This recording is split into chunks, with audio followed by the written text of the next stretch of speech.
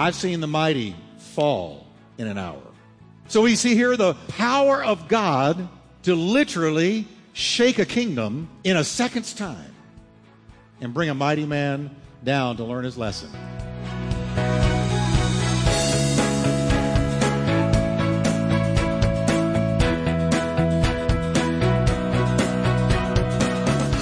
Welcome to Life Talk with Dr. Jeff Wickwire, author and founding senior pastor of the exciting Turning Point Church in Fort Worth, Texas. Pastor Jeff is known for his heartfelt and practical proclamation of the Scriptures. We are so glad you joined us today. So stay tuned as Pastor Jeff teaches, encourages, and challenges you from the Word of God.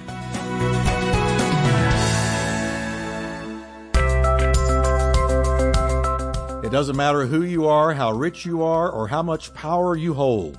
Pride will still take you down. Hi, everybody, and welcome to Life Talk. I'm Jeff Wickwire, and thanks for joining us this time. Today, we're continuing the series, Courageous Living, as we journey through the book of Daniel. The Bible promises, in no uncertain terms, pride comes before a fall. And there is hardly a greater example of this anywhere in the Bible than in the case of King Nebuchadnezzar. Not only did he temporarily lose his kingdom due to pride, but he also lost his mind. You won't want to miss today's message as we look at this king of the mightiest nation on earth and how pride brought him low. So grab your Bible and follow along as I share part 2 of the message, The Danger of Pride.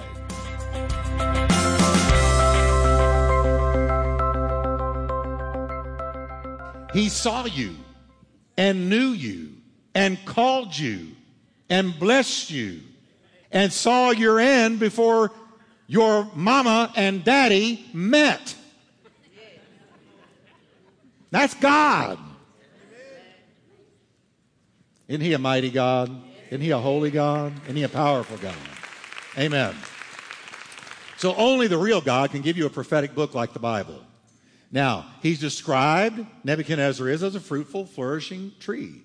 And inasmuch as the king, here goes Daniel continuing, inasmuch as the king saw a watcher, a holy one, coming down from heaven and saying, chop down the tree and destroy it, but leave its stump and its roots in the earth, bound with a band of iron and bronze in the tender grass of the field. Let it be wet with the dew of heaven, and let him graze with the beasts of the field till 7 times or years pass over him. This is the interpretation, O king, and this is the decree of the Most High, which has come upon my Lord, the king. Here's the interpretation. They will drive you from men. Your dwelling shall be with the beasts of the field, and they shall make you eat grass like oxen. He's talking to the king.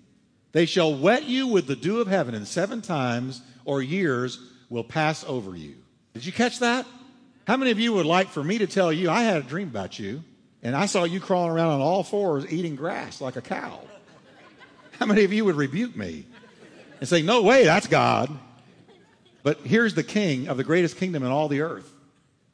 And he's just been told, you're going to be walking around on all fours. Your hair is going to grow like eagle feathers. You're going to have your own homegrown mohawk. Your fingernails are going to look like lion's claws. And you're going to be eating grass like a cow, O Nebuchadnezzar. Now, why such an extreme judgment? Here it comes again.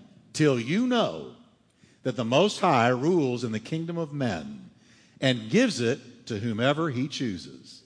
Wow. How many of you think we need to learn that tonight ourselves? How many of you can say the Most High rules in the kingdom of men?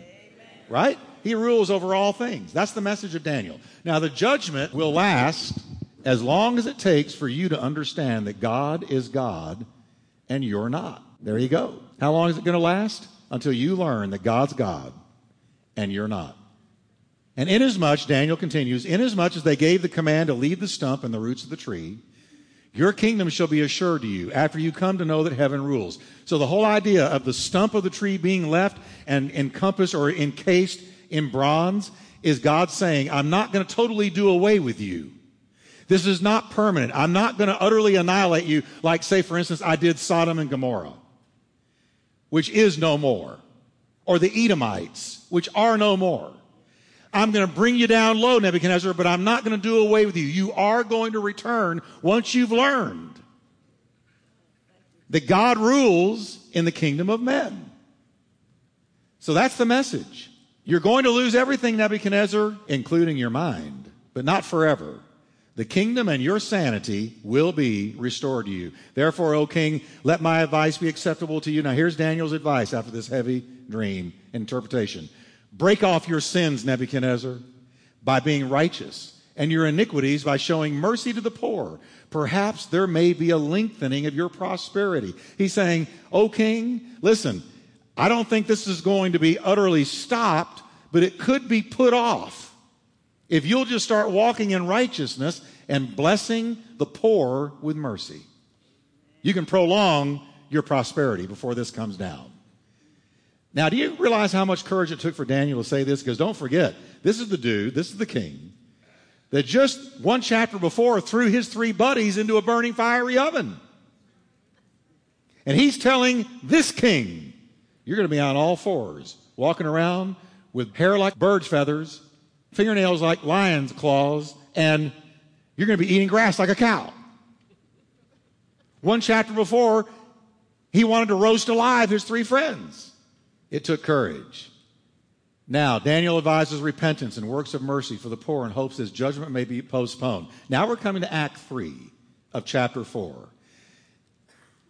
It really is in Acts like a play. Now, all this came upon King Nebuchadnezzar. Here comes the fulfillment.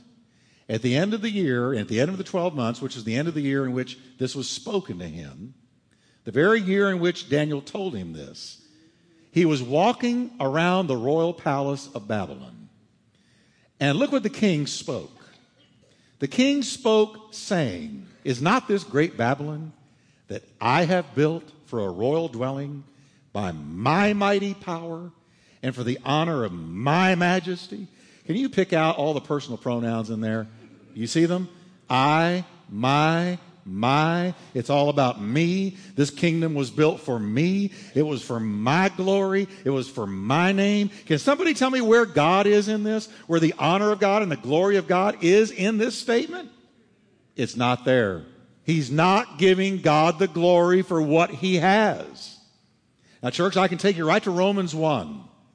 That I think is one of the most profound chapters ever written in any book in any time. And in Romans 1, we see Paul tracking a society's decline into depravity. And it happens in stages. And the beginning of the stage is when this society, and I believe he was talking about the Rome of his day, when this society decides that though they know God, they will not give glory to God. And they won't honor his name. And they don't even want him in their thoughts. And they exchange the glory of God for false gods. Nebuchadnezzar's doing the same thing here. He is making himself God. And he's saying, you know what? This whole kingdom came about because of me, because of my high IQ, my genius, my charisma, my talent, my ability, my incredible kingness. It's all here because of me. Without me, none of this would be here. When in fact, without God, none of it would have been there. See, what you and I have, Paul said in the New Testament, Paul said, what do you have that you did not receive? Where is the room for pride when you face the fact that everything you have that's good, you received it? How can I go bragging about something that I didn't do? You know, if you've got an ability to sing, you didn't come up with that. God gave that to you. If you've got a good mind, you can do mechanics, you're a CPA or you're good with numbers or whatever. Did you come up with that? God gave that to you. What do you have that you didn't receive? And the whole gist of that question is, where is the room for pride when you're honest about what you have and where you got it? Everything we have, we've received. Amen? From who? From God. He gave you your gift. He gave you your abilities. He gave you the ability to get out of bed this morning and go function and work. He holds your life, your next breath in the palm of his hands. You have life tonight because God let you have life tonight. That's the truth. That's what the Bible says. Go to now, you who say, today or tomorrow we're going to go into such and such a city and buy and sell and get gain, when you don't know what tomorrow brings, what you ought to say is, if the Lord wills, we will live and do this or do that. That's straight out of James. You see what I'm saying? So everything we have today that we have reached 5 till 8 tonight, God let us be here. And when you get up tomorrow, God's going to give you that breath. And you know why he's giving it to you? So you can do his will and glorify him in your life before you go home. That's why. So here's Nebuchadnezzar. He doesn't get it. It's not this great Babylon that I have built for a royal dwelling by my mighty power. Ooh. And for the honor of my majesty. Now look who was listening. Because these are the last words he will speak for a very long time. Whoa. Watch. While the word was still in the king's mouth, before he could get out the last syllable, a voice fell from heaven. King Nebuchadnezzar, to you it is spoken, the kingdom has departed from you. Everybody say, let's praise God for a minute. Because every word you speak, God is listening. Do you catch that? Every word you speak, God's listening. And as soon as the last syllable of this arrogant statement out of this king's mouth fell, God said, that's it. Your kingdom has departed from you. You're done, dude. You're done. And they shall drive you from men, and your dwelling shall be with the beasts of the field. They will make you eat grass like oxen, and 7 times a year shall pass over you until, here it comes again, you know that the Most High rules in the kingdom of men and gives it to whomever he chooses. And that very hour the word was fulfilled concerning Nebuchadnezzar. He was driven from men, and he ate grass like oxen. His body was wet with the dew of heaven, till his hair had grown like eagle's feathers and his nails like birds' claws. Do you get it now? Church, what I want you to see is the power of God. That God can listen to something you say. Now, I don't want to make you so paranoid you don't talk. But I want you to notice, he'd already received a prophetic word.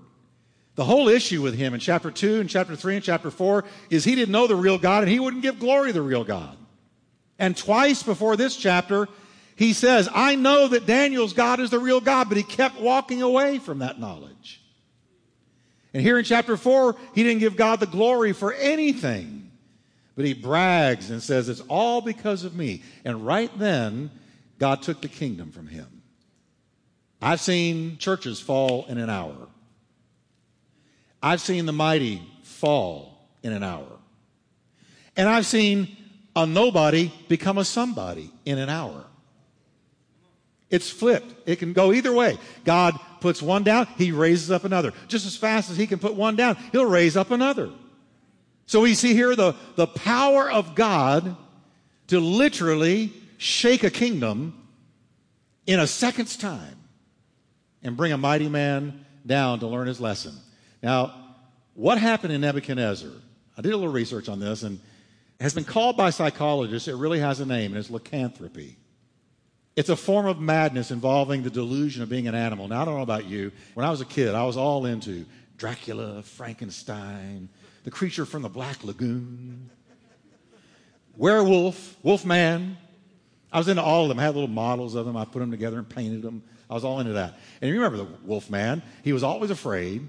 He was always dreading the full moon. And he would say, lock me in a room and don't let me out. If you hear screaming, don't let me out. When the full moon comes out, because I'm going to become an animal. Some of us need to say that every once in a while. Lock me up and don't let me out until I've gotten over this. Right?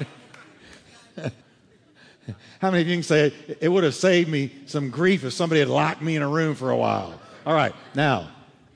And, you know, the full moon would come up and you would go through the camera work and the tech work would show this man becoming an animal. But there really is a type of mental illness where a human believes that they're an animal and they act like an animal. And psychologists, for whatever it's worth, have called it lycanthropy. Now, in 1 hour, Nebuchadnezzar went from the king of the greatest kingdom on earth to a madman whose hair grew out like eagle's feathers, his fingernails grew out like lion's claws. He walked on all fours. Can you picture a king going around on all fours for 7 years? Come on, church. Let's use our sanctified imagination here a little bit. That's freaky. I mean, wow. Would that shock you if you were a member of his kingdom and you said, hey, where's the king? Oh, he's out in the pasture. Well, what's he doing? Well, don't look. It's bad. And then you go look anyway. And he's going around on all fours eating grass like a cow. I'd never go back. I'd never look again. This is what happened to me. God is able to humble the proud. Two things I want to pull out from this. First, notice how God heard the words of the king. Nobody was around. Doesn't say anybody was. But God heard it as if God was standing right next to him. You know why? Because God was standing right next to him. God heard the words of the king. Applied to us, God hears our words. Now, thank God it's not this heavy. We have a lot of people walking around on all fours in church. If God brought down the proud this way. So God heard his words. And so it just helps us to remember that God hears our words. And we can edify the Holy Spirit within us, or we can grieve the Holy Spirit within us by what we say. That's why Paul said in Ephesians repeatedly, he told the church, listen, let your words edify one another. Build one another up. Brag on one another, not to puff up pride, but encourage one another. You know, you've got a gift. You're really good at what you do. I encourage you to get into the work of God. I see God's hand on your life, encouraging things. We should never leave church without being encouraged. Amen? So God heard his words. Second, a divine response to his prideful words fell immediately. That very hour, it says, Daniel's prediction was fulfilled.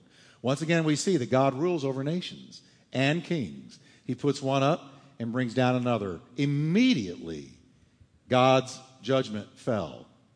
Now, Scripture indicates that Nebuchadnezzar was in this condition for 7 years. Wow. Ouch. 7 years. Do you know what his hair must have looked like after 7 years?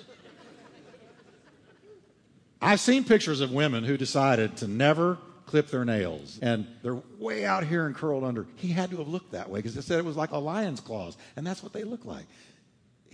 When he came out of there after 7 years, we're talking spooky.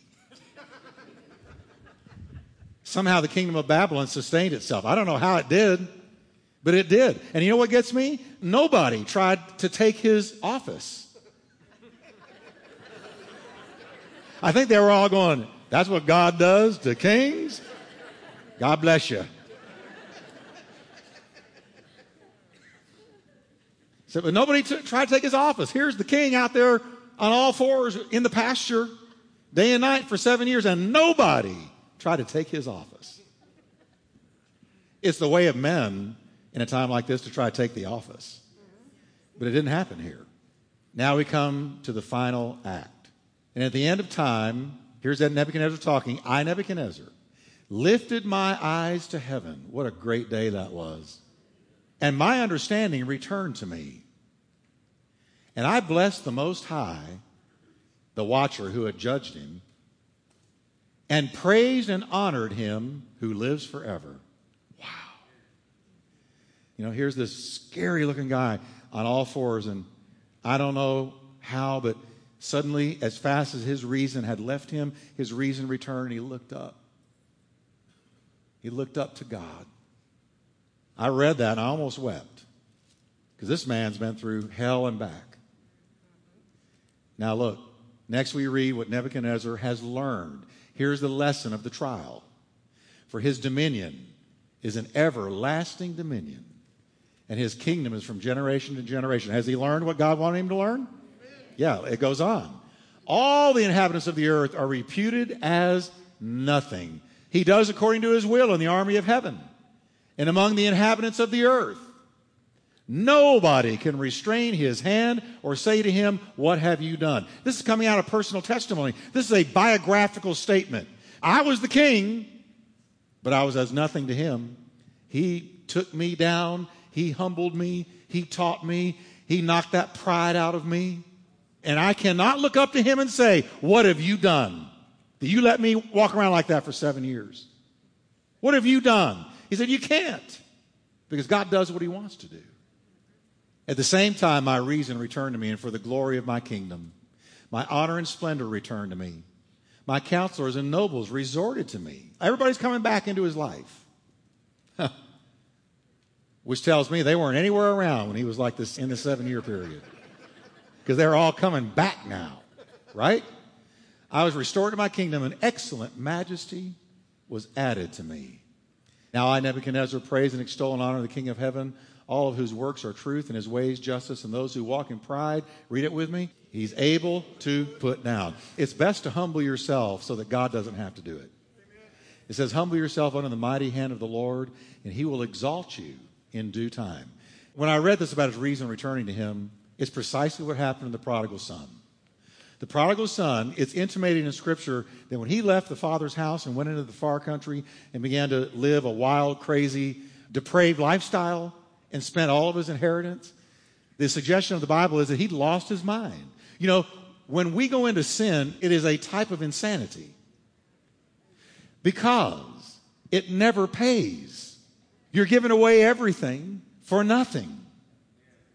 And the prodigal got out there and lost it all. And as long as he had the money, he had all kinds of friends. But as soon as his money was gone, nobody was there to help him. And then what happened to him? He ends up in a pigsty, eating pig slop, working for a pig farmer as a Jewish boy. And what did Jesus say?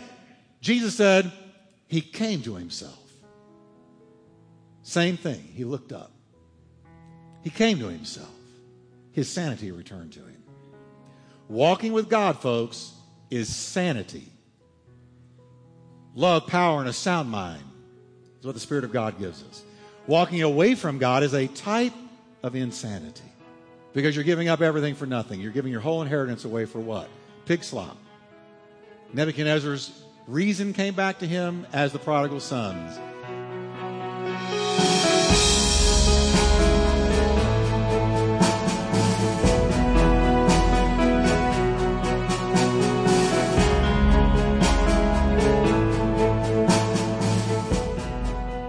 Wow, what a sobering account of the danger of pride. You know, I've often said that the easiest way to disarm pride in your own life is to just be honest about yourself, your own failings, your own shortcomings, and your own flaws. The great apostle Paul knew full well that he was a flawed and sinful man, and he summed up his life and accomplishments with this simple phrase, I am what I am by the grace of God. And that, dear friends, is the truth.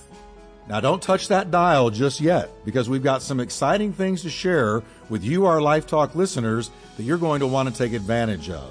Until next time, I pray God's rich blessings be yours. Now, here's our announcer.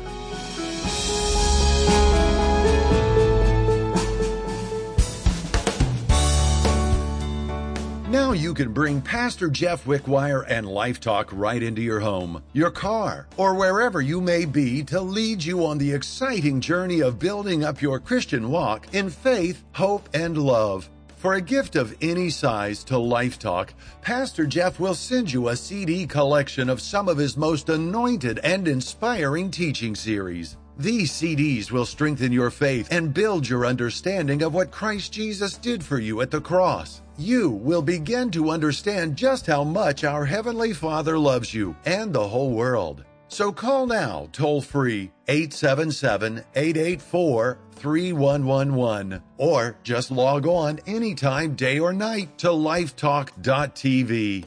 Listen to Pastor Jeff's hope-filled CDs again and again, or give them to family members or friends as a gift. Don't wait. Call 877-884-3111 right now, or log on anytime to lifetalk.tv and give your best gift today.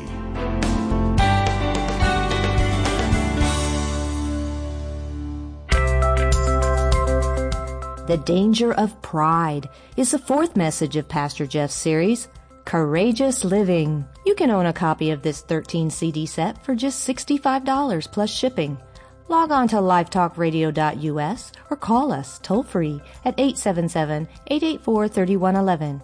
Get your copy of today's message for just $5 or purchase the entire series, Courageous Living, for only $65 plus shipping by logging on to lifetalkradio.us or calling us toll-free at 877-884-3111 for more information.